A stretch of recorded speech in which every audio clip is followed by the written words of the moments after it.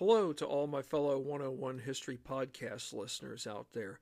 I hope all of you have had a good start to your week so far, and what I really find hard to believe is that this week, or let alone the start of today, marks the last full week of March. It has been quite a month to say the least, especially for those of you who are loyal March Madness fans when it comes to the NCAA tournament. I can say for all of us, or a good many of us, rather, I should say, this was just not a good year in terms of selecting teams that we knew probably had a very strong likelihood of going to the big dance in terms of the final. Well, not just to the big dance for the tournament, but all the way to the Final Four. But I must say at the same time that I couldn't be any happier for the three schools, for three out of the four schools whom are going to the Final Four, knowing that this is the first time they've ever made it this far in their program's history. Florida Atlantic, San Diego State, the University of Miami. Yes, Connecticut's been to the Final Four. Yes, Connecticut's won some national titles. But to think three out of four teams participating in the Final Four have never been before, to me that is a great first, something that should not be taken for granted. And I just couldn't be any happier for those schools. To me, what I think would even be more of a surprise is if it came down to it in the national championship game, if it was Florida Atlantic playing the University of Miami, two Florida schools in the national playing for the national title. To me, that would just be unique. Um, you know, I learned online today, like so many of you living in America and those of you elsewhere around the world, we learned once again that sadly another shooting took place at a private school in Nashville, Tennessee. It doesn't make a difference whether it's a public school or a private school. It's terrible that these shootings take place. Why do we have to go after innocent children, innocent adults, teachers whom are trying to make a difference in the lives of the students they teach? It just makes no sense. And sadly, in the world that we live in today, shootings, or let alone I should say massacres, are a norm. But if we go backwards to 253 years ago, on March the 5th, 1770, based upon what we learned from our previous podcast segment episode, British troops fired into a crowd. Yes, they fired into a crowd. The crowd, on the other hand, they weren't what the textbooks may have told us from years ago, where we wanted to believe that it was just an innocent group of people who were assembling and protesting peacefully. But yet this unruly crowd, or raucous crowd, did in fact hurl objects at British troops, most notably a guard on duty by the name of Private Hugh White. Did the British troops want to fire at the soldiers? No. Did their commander tell them to fire? No. But when Private Hugh Montgomery got knocked to the ground, it's probably fair to say that he had pretty much taken all he wanted to take in terms of not just the verbal abuse from the protesters, but the physical abuse in terms of the hurling of objects. And of course, it didn't make it right that an innkeeper felt it was appropriate to also assault Hugh Montgomery.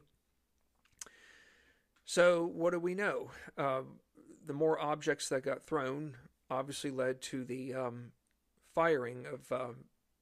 firing by the troops without their commander's formal order, into the crowd, where three individuals died immediately. One died the next morning afterwards, and then another fella died 2 weeks later. So in today's time, and even there was no such thing as 253 years ago as a massacre occurring, but sadly it happened on March 5th, 1770. But in today's modern day world, when a massacre occurs, it has to involve anywhere from 5 or say 6 or more people. So sadly, massacres have become an unfortunate norm in not only in today's society in America, but in other parts throughout the world. It's an unfortunate norm. I don't know if it's one of those norms that can be gotten rid of. And I'm not trying to get political here, folks, but sadly, these are the realities that we are living in. And sadly, these are unfortunate times that we are living in. You know, we shouldn't live our lives in fear, but we have to constantly be vigilant of our surroundings. And I can also say that a former school teacher of mine, whom I've still kept in touch with for a number of years, whom I have a lot of respect for, I remember her telling me one time, not long after I'd left elementary school, she had basically told me, she said, you know, Kirk, it wasn't that long after you left elementary school where I began to see students engage in behaviors that were very unbecoming, where they were not helping each other get off the ground. Instead, they were actually encouraging other peers of theirs to remain on the ground. And by doing so, they were going as far as kicking the classmate, hurling obscenities, even taking a rock in some instances. And this teacher of mine said, I began to now wonder if this was the new norm that we were going to be exposed to going forward, not just at this present time, but for future generations. And that former teacher of mine is absolutely 100% right on it. And, you know, the sad part is, yes, there are a lot of people out there who are the irony to it, rather, I should say, is that there are a lot of law-abiding people out there who are doing good things in this world. But sadly, once again, we witnessed another massacre today, and sadly, massacres are a norm. But 253 years ago, when the Boston Massacre happened, it was something that had just never, ever happened before in America, but it did happen. So where we're going forward now in this podcast segment to the Boston Massacre of family history, we've got to learn whether or not Lieutenant Governor Thomas Hutchinson, whom is the acting governor, we've got to find out if he was able to successfully restore order. We also need to find out what kind of solutions are going to be able to get reached as to getting the troops out of the heart of Boston. We also have to find out what kind of legal proceedings will take place. In other words, witnesses who were present on the night of March 5th, or witnesses whom encountered British troops boasting of troubles that would lie ahead. In other words, were there I think it's fair to say we already know that there was some conflict that led up to March 5th. After all, we did have an unfortunate incident that occurred on February 22nd, 11 days earlier, when customs official Ebenezer Richardson took matters into his own hands by firing swan shot into the angry crowd of protesters, only to tragically kill an 11-year-old boy, yes, who was part of that unruly crowd, but still the fact that an 11-year-old died did not make it right. So we have to figure out how many depositions were filed and whether or not those depositions will get sent to England. So we've got some ground to cover. So here we go, folks, with our first lead-off question. In the aftermath of the shooting, did Lieutenant Governor Thomas Hutchinson successfully restore order? No. However, folks, let's keep in mind of this. Not all fingers could be pointed directly at Lieutenant Governor Thomas Hutchinson, or I should say, let's just say acting Governor Thomas Hutchinson. So we can't point all the fingers at him. Now, British officers made every good faith effort, or I should say attempt, to preserve order by keeping all troops away from the crime scene, or let alone just out in public. So we must keep in mind that, okay, yes, we had about 6 troops who did fire into the crowd of unruly people or unruly protesters. But we also should keep in mind that just because those 6 soldiers were a part of the 29th Regiment, it doesn't mean that not everyone of the greater regiment was out there that night partaking in the events that happened, or in the event that happened on King Street. Although officers did have success in keeping those soldiers already stationed within their barracks by not having them leave, so we can say that that officers did have success in keeping those soldiers whom were already stationed at the barracks from not going out into maybe what we might say some uncharted territory. I mean, yes, they were already familiar with the town, given that they've been there for almost 3 years. But the bottom line is that if more troops make their way onto King Street, it's going to create even a larger scene. It's bad enough that 6 soldiers fire into the crowd, but let's say we've got another 15 there. We would have been looking at more deaths, folks. I mean, 5 alone is bad enough, but I can't imagine how much more the number would have gotten to if we had, say, 15 troops firing into the crowd. So, yes, we can say that officers did have success in keeping those soldiers already stationed within their barracks to not leave. However, at the same time, there were officers whom had little, or I should say no, control over soldiers residing in private homes. So here's the double-edged sword, folks. Not all soldiers were confined to their barracks. We had soldiers that were already living in private homes, and not just in private homes, but perhaps homes where they were getting acquainted with Bostonian women, for example, with the potential of maybe wanting to make a new life. So once you have soldiers residing in private homes, it does become hard for those officers to be able to control their movements, knowing that those whom are residing in private homes do have a likelihood of not only leaving the house that they're stationed at, but also by partaking in this event without their commanding officer's approval.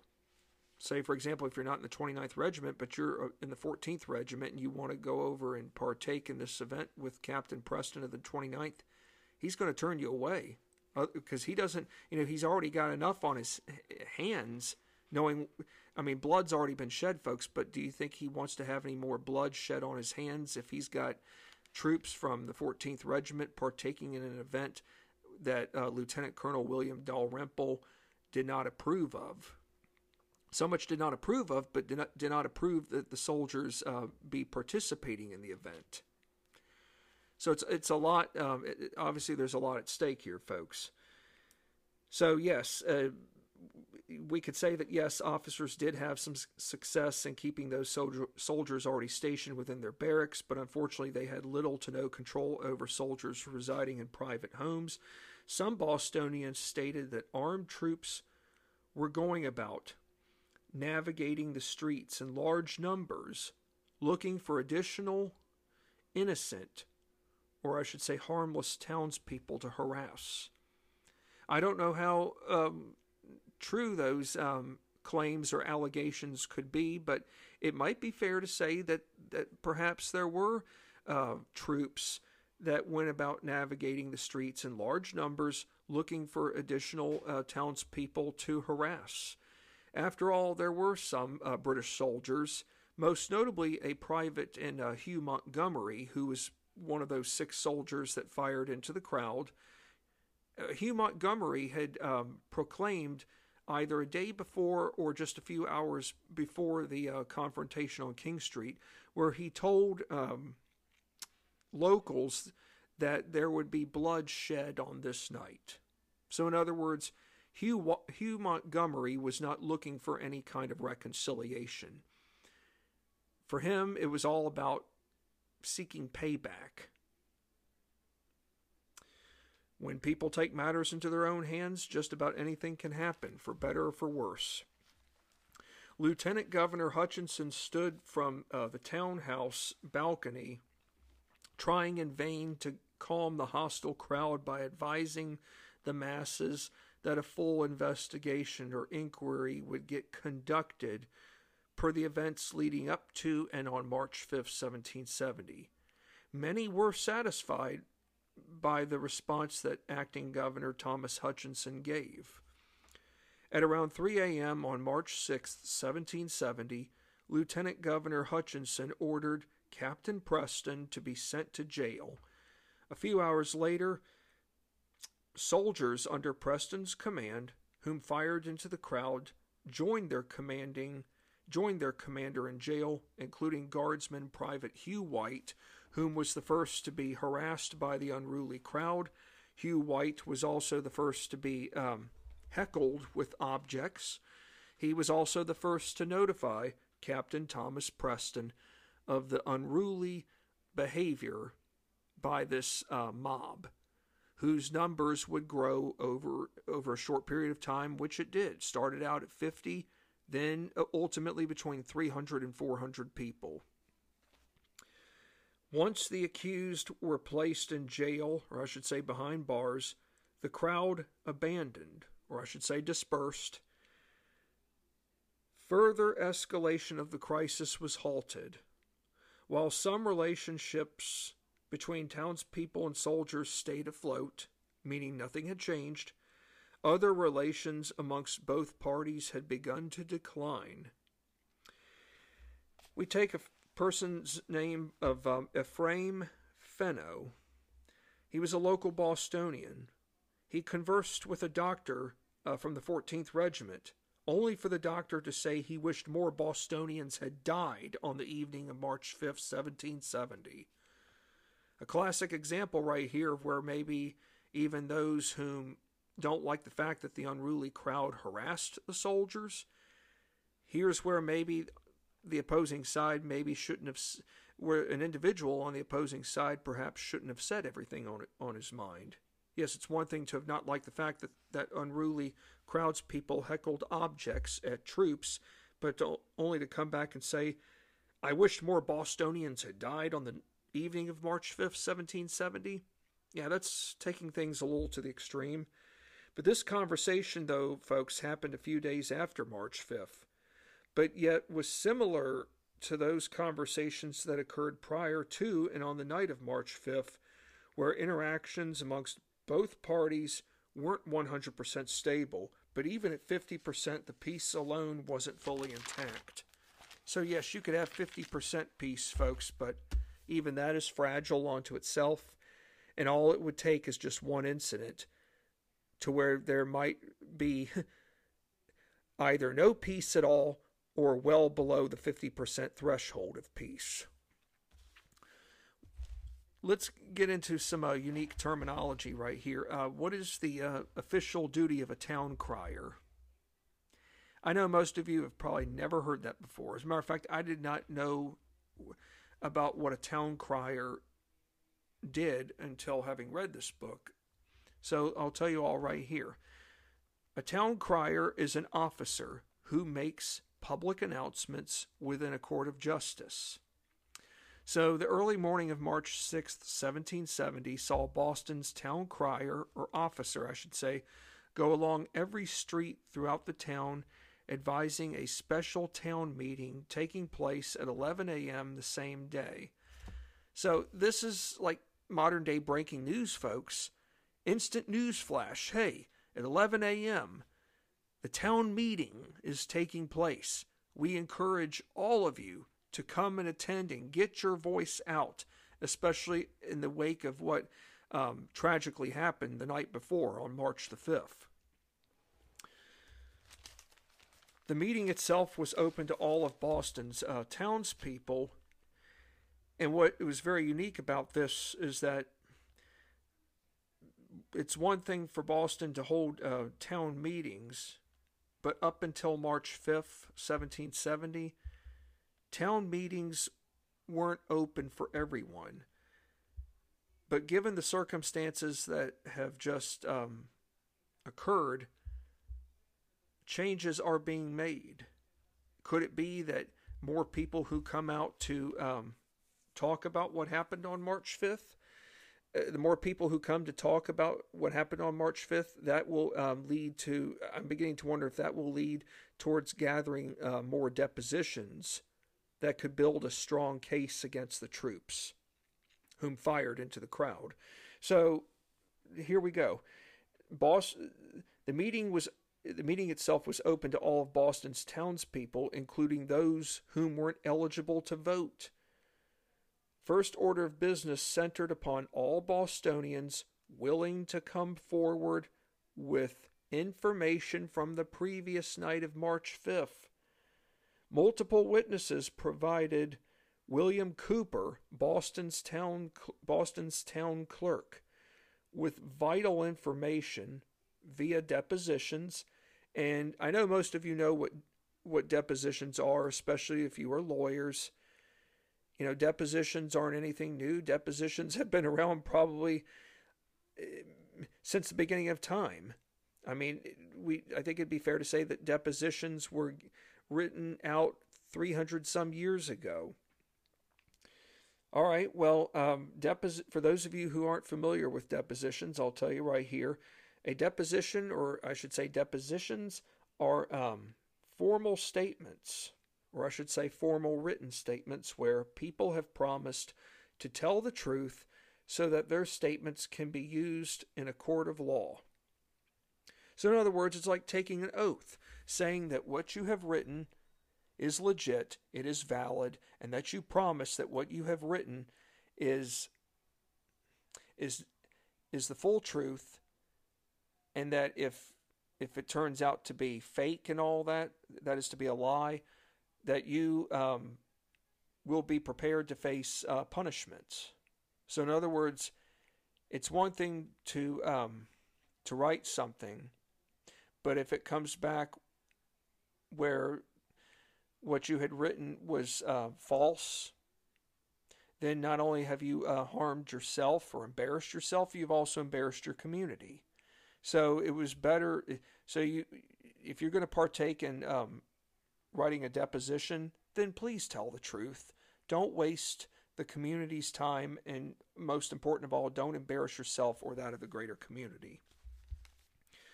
So depositions, yes, are formal statements where people have promised to tell the truth so that their statements can be used in a courtroom of law. Nearly 100 depositions, folks, were provided to a 3-member committee appointed by Mr. Cooper. Nearly 100 depositions, folks. That's a lot. And it also goes to show you that many people aren't afraid to sit back.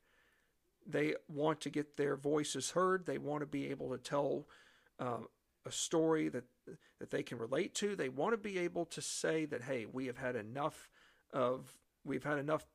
presence of British troops patrolling our town. Those whom are very anti-troop presence people. Besides the townspeople providing their depositions, what other issue garnered top priority? How about the removal of troops from Boston streets? Just before the massacre, or I should say shooting, elected officials within the council chamber asked Thomas Hutchinson to request troop withdrawal from Public Square. Hutchinson refused to issue the order. Why did he refuse to issue the order? Well, first off, he asked Lieutenant Colonel Carr, the 29th Regiment commander, to issue a troop evacuation order. Hutchinson's defense centered upon the fact he was a civilian officer, meaning he was never given any valid authority to issue direct military orders. In other words, General Thomas Gage never gave Acting Governor Thomas Hutchinson the power, or let alone the authority, to remove what was left of the presence of troops in the town of Boston. town meeting nominated a committee of 15 prominent Bostonians whom were dedicated to the liberty movement. You have most notably John Hancock, whom is considered not only to be one of Boston's most wealthiest merchants, but he's probably considered to be one of America's richest men. As a matter of fact, folks, he became a millionaire before he even reached the age of 30. John Hancock's father died when he was young, and he was apprenticed to his uncle, being that of Thomas Hancock. And John Hancock lived with his uncle Thomas for quite some time. Matter of fact, John Hancock was even greeted. He even was introduced to British officials well before the French and Indian War began, and around the time that the 7 Years' War began. Of course, that was also a time when relations were actually very good amongst the colonies and the crown. But when John Hancock's uncle died around 1763, 1764, he died unexpectedly. And Mr. John Hancock himself inherited his uncle's fortune, which was worth millions of dollars, making Mr. John Hancock the richest individual in North America under the age of 30. So even by this time, folks, he is still a successful merchant. He hasn't blown his fortune. He's as good of a steward with his money as he ought to be. Other prominent committee members whom were obviously dedicated to the liberty movement, just to name a few, Mr. Samuel Adams. This one I didn't know. His name was Joshua Henshaw. These are just a handful of the many dedicated members whom are whose focus is fully dedicated to the greater liberty movement. These men had a mission in mind, and that was to tell acting Governor Thomas Hutchinson that the troops must leave at once. You know, you could probably tell someone all you want until you're blue in the face that, troops need to leave. But the bigger question is, will someone like acting Governor Thomas Hutchinson budge and go along? The Committee of 15 went as far as warning Hutchinson that people within Boston, including the outlying towns, were willing to riot if troops weren't withdrawn. Wow. So we've just had a massacre, folks, that occurred on March 5th. We had an 11-year-old boy get shot and died on the same day on February 22nd of 1770. And now all of a sudden the Committee of 15 is going as far as warning Thomas Hutchinson that people within Boston, including the outlying towns, are willing to go as far as riot, or is willing to go as far as engaging in acts of rioting if the troops aren't withdrawn by a reasonable time frame. Now, if Thomas Hutchinson is refusing to budge, is it fair to say that whatever relations he has with Army officers at this precise moment, do you all think that his relations with Army officers are smooth, knowing that one of them is already in jail, being that of Captain Thomas Preston? Believe it or not, folks, some Army officers might have been in complete unison with Hutchinson, but a majority of them weren't. And another word for unison, folks, is agreement. So it would be fair to say that there are a handful of Army officers that were not in complete unison with Thomas Hutchinson. How about Lieutenant Colonel William Dalrymple? He's not in complete unison with Hutchinson. Matter of fact, he submitted a proposal to acting Governor Hutchinson by sending the 29th Regiment of Foot to Castle Island, along with keeping the 14th Regiment, being the unit he commanded, confined to buildings at Wheelwright's Wharf. This is a bold step here. As a matter of fact, I applaud what Lieutenant Colonel William Dalrymple did. He's trying to modify a situation here, folks. He's trying to prevent further violence from happening amongst the townspeople and the soldiers so that no other casualties or loss of life is going to happen. Not just so much at civilians, but maybe the troops. And it is fair to say that even for Lieutenant Colonel William Dalrymple, Captain Thomas Preston's feeling the same way too.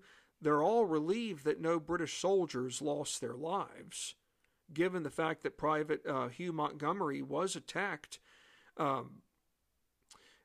Given that a bystander did attack Private Montgomery, not so much by knocking him down to the ground, but after he fired, a bystander did attack him and hit him on the shoulder with an object. So that may have been the closest thing that could have resulted in perhaps a British troop fatality. So, after many hours of going back and forth,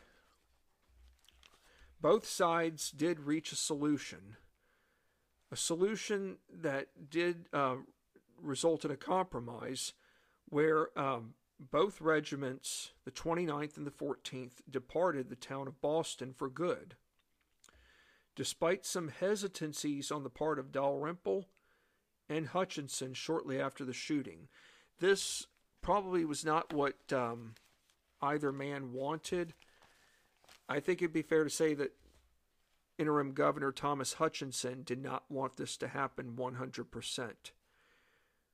For Lieutenant Colonel William Dalrymple, he may not have been completely gung-ho on this, but he probably knew that this proposal that he had that he came up with and issued to Governor Hutchinson, it was the best that could be done given the circumstances that were at stake.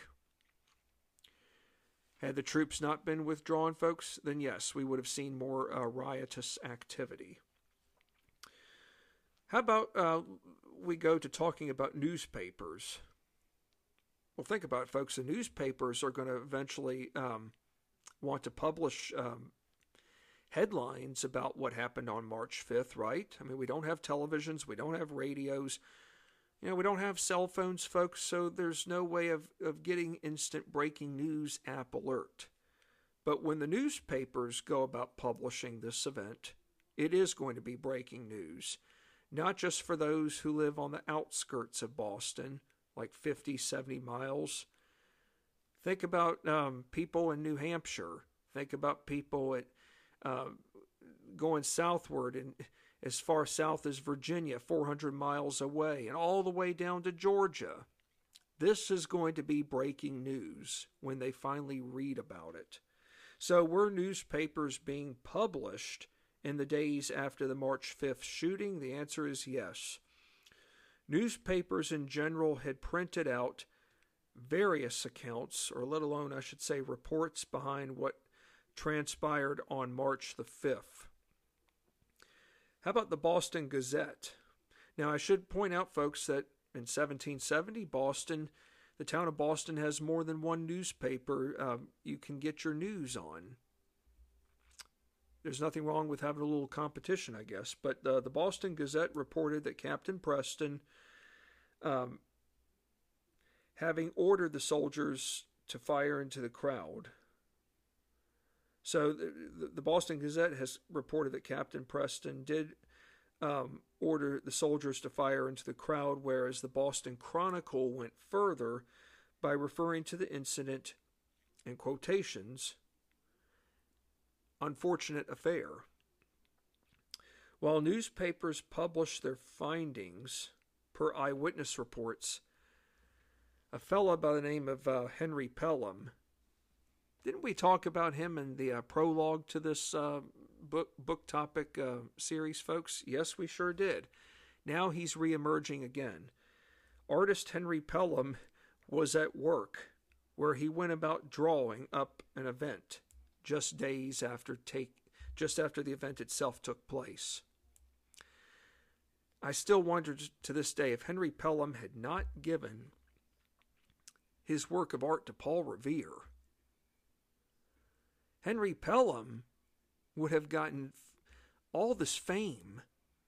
Yes, Paul Revere might have done something on his end, but what would he have not had? He wouldn't have had something else to have go off. He wouldn't have had something else he could have gone off of.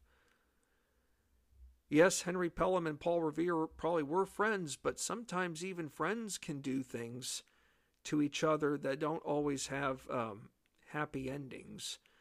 So it could be fair to say that even back in 18th century times, be careful whom you could trust, and be careful with whom you couldn't trust. So is it fair to say that issues of trust in 18th century were pressing, sensitive matters just like they are today? Absolutely. Here's another question. Had many Bostonians been impacted by the deaths from March 5th, 1770? Well, 99.9% of us would probably say yes. So the answer is yes. How about if we take Merchant John Roe? And the reason I mentioned Merchant John Roe is because he joined the greater procession for those whom already died come March the 8th, where people, or let alone I should say mourners, marched in rows of 6. Merchant John Roe became convinced that nearly 10 to 12,000 people out of 16,000, which represented the total number of Boston's population, were in attendance. So think about it, folks, about 10 to 12,000 people in attendance. That's setting a statement right there that it would be fair to say that this mass population who's coming out in attendance, it's very fair to say that so many of those people either knew the 5 men whom died, being Samuel Gray, Samuel Maverick, Crispus Attucks, Patrick Carr, and I apologize if I apologize if I can't remember the other person's name off the top of my head at the moment. I do. Matter of fact, maybe I'll try to get that one for you here in a moment. I do apologize, but what it does go to show is that so many people are impacted by this because they probably know that it could have been one of them. As a matter of fact, folks, it was Mr. John Carroll. Okay, Mr. John Carroll, who passed away. Or actually, I take it back. John Carroll was one of the troops that fired into the crowd.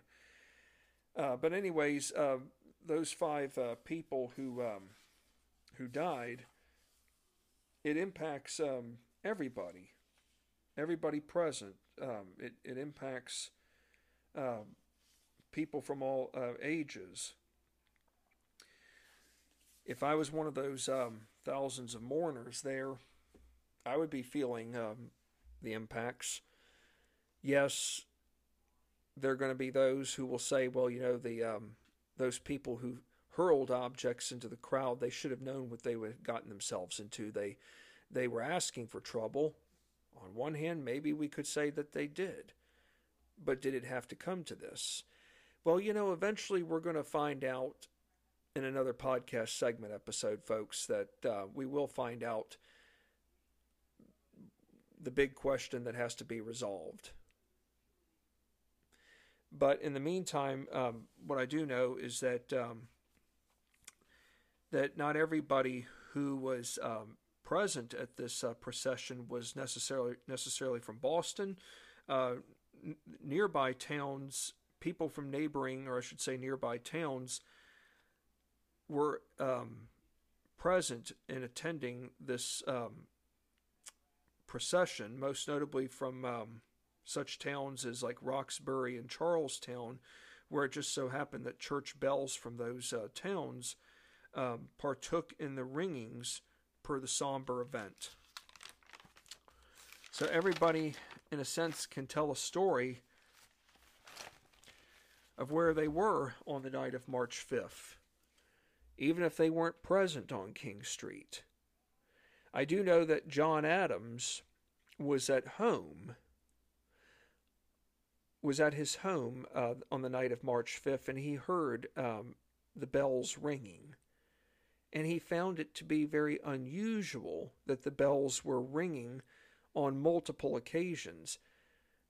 He knew that there were reasons why the bells rang, but when he arrived to the scene, he knew that this was not that this was something just very unordinary. And when he saw the carnage, he knew that that what he had seen was just something that was entirely out of the norm. But then again, if I awoke from my house, whether I was asleep or in my study, and I'm hearing the bells ringing nonstop, I think I probably would want to get up and know what's going on. Of course, I can't, we don't have telephones. I can't call up and say, hey, what's going on there, Mr. Jones? I've got to go outside my home and probably walk a couple of blocks to find out what truly, in fact, is going on. And what do you know? Behold my eyes. I see carnage like I've never seen before. Most people would have seen carnage from a war back then, but not on a single street where people lay dead, people lay wounded, people lay hurt, emotionally scarred. It's a whole new ball game now, folks. A whole new norm.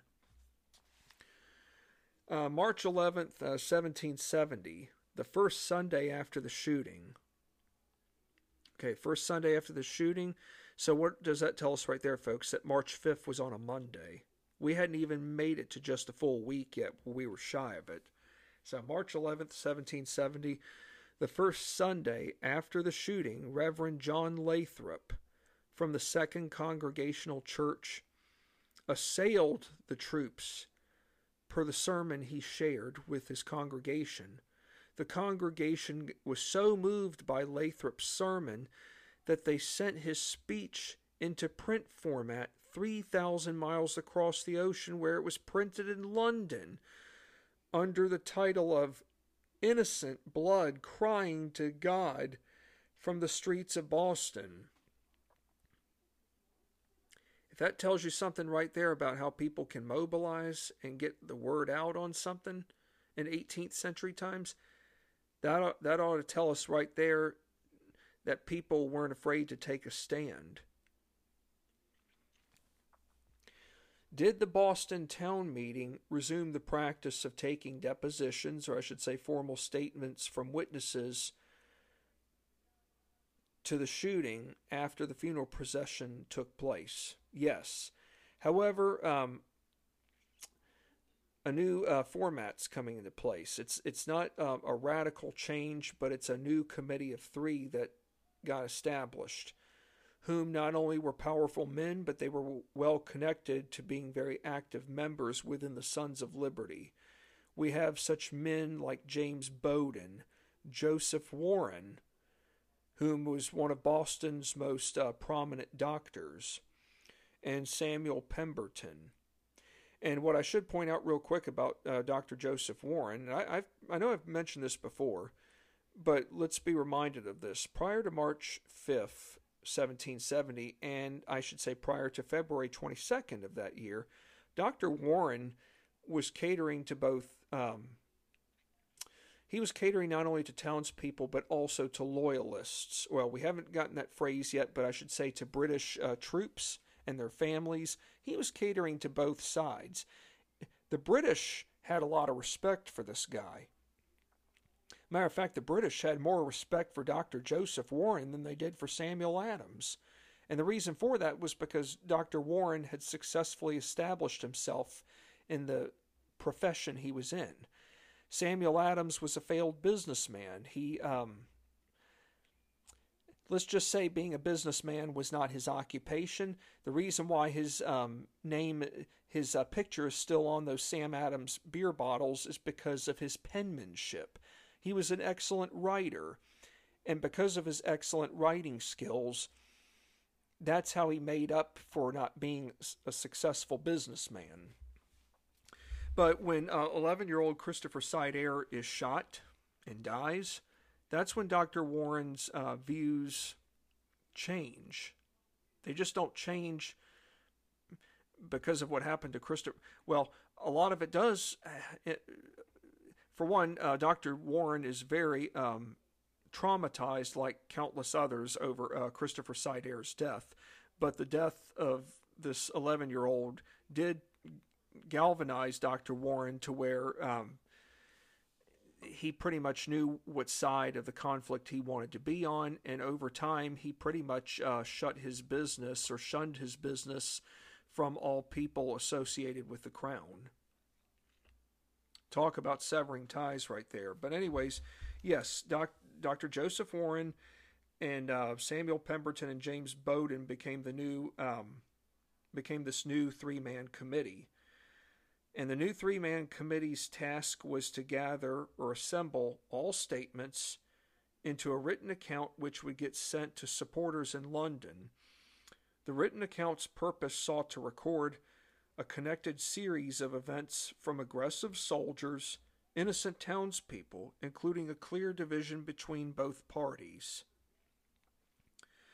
Bowdoin, Warren, and Pemberton agreed to publish formal statements under a broad title called the following, folks: A Short Narrative of the Horrid, not horrible, folks, but horrid, Horrid, a short narrative of the horrid massacre in Boston, perpetrated in the evening of the 5th day of March, 1770, by soldiers of the 29th Regiment.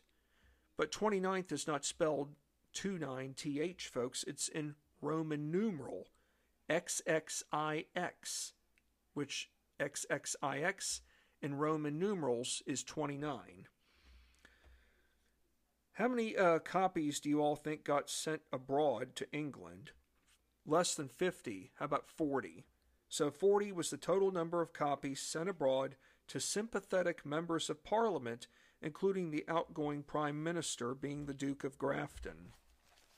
And, we should be reminded, folks, that not everyone in Parliament is hostile towards the colonies. There are members of Parliament whom are very sympathetic to the colonists. When I think of members in Parliament who are very sympathetic to the colonists, there are two that come to my mind: John Wilkes and Isaac Barry.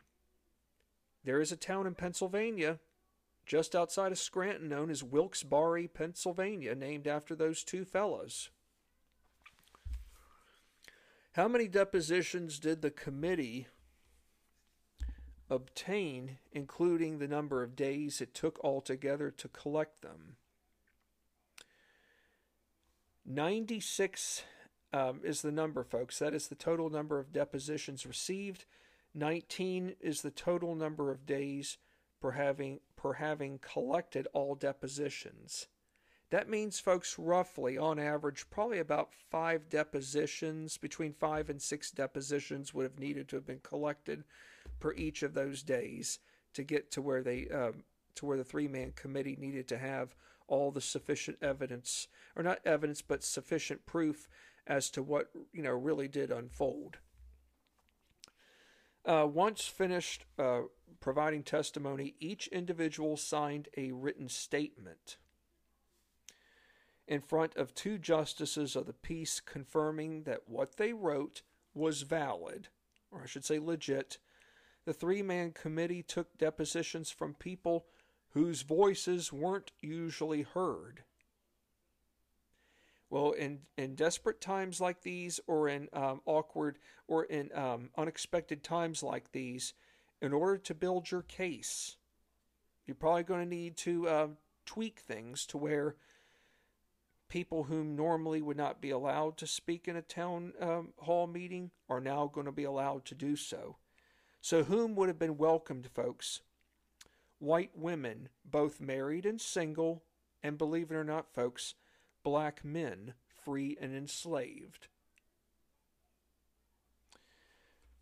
All formal statements got arranged by the three-man committee in a thoroughly arranged order with the purpose of showing soldiers in the worst possible manner. The majority of depositions, folks, did not even focus on the evening of March 5th, but instead from days prior. So let's go back to March 2nd. You know, that incident at the rope maker's shop where the rope maker told the British soldier that he had a job for him because the British soldier was looking for some side work. And what did the rope maker tell him to do? That he could go clean out his latrine, meaning his outhouse. So March 2nd was the fight at the rope walk. And because of that fight at the rope maker's shop, the soldiers, were very angry. They claimed to have expressed a desire for revenge. Other depositions focused on long-term hostilities between soldiers and townspeople, whereas another set included allegations that soldiers knew ahead of time something big was going to occur come the evening of March 5th, 1770. Like I said earlier, Private Hugh Montgomery had told townspeople that there was going to be bloodshed on this night of March 5th, or that there would be bloodshed in a matter of a few days. The purpose, or I should say the greater effect behind all 96 depositions, was to establish an idea or a mindset that British troops firing into a crowd of protesters fell under criteria considered to be premeditated. What is premeditated, folks? Committing a heinous action or a heinous act, something that was planned out, either months before the incident occurred, or let alone maybe planned out a year ahead of time. But premeditated basically means that you have planned this out and that you intend to carry through with this act without any regard for life, no remorse. The bottom line is you planned it out and you are willing to deliberately inflict harm upon a countless number of innocent civilians. The town meeting was more concerned about the town of Boston. Why is the town meeting now more concerned about the town of Boston? Well, I think we should be reminded here, folks, that while yes, Boston does have a radical faction, yes, there are those whom have been easily persuaded to believe that they are living under a tyrant whom doesn't really seem to no longer care about those whom are governed from below. And while those people are entitled to their own opinion, what the committee is really concerned about is, in order for things to be conducted in the utmost modified manner, the town of Boston ought to not be displaying any kind of favoritism. Instead, there needs to be as much presence of impartiality as there is possible. So, by engaging in impartiality, folks, what that is referring to is not favoring one side over the other. You know, when I think of impartiality, I think of a courtroom. A judge, or let alone, I should say, a group of judges, or in the case of the United States Supreme Court, not the Chief Justice and the 8 associate justices, they must show voir dire, meaning impartiality. They are not to favor one side over the other. So if there is going to be a court trial behind what happened on March 5th, 1770, there ought to not be any form of impartiality, or any type of impartiality whatsoever. Yes, you may be entitled to your own opinion, but the bottom line is that even the facts alone can't favor one side over the other. And that will be discussed in another podcast episode somewhere here soon.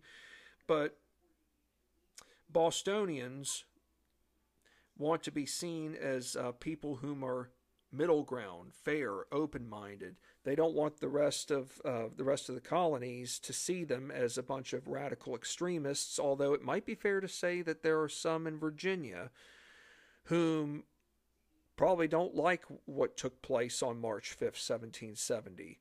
There could be gentry men in Virginia whom probably are already thinking to themselves, those rabble rousers in Boston or in New England, maybe they ought to just rot in hell for their actions. Maybe they got what they deserved for causing so much trouble to where the troops had no other choice but to fire into the crowd.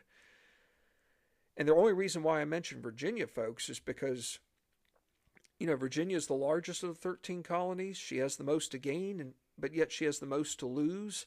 So for Virginia to go along right now in early 1770 with what is going on in Massachusetts could send a wrong message for the other colonies, whom really don't know what to think of what has happened in Massachusetts as of March 5th, 1770, given now that they are learning this just weeks later.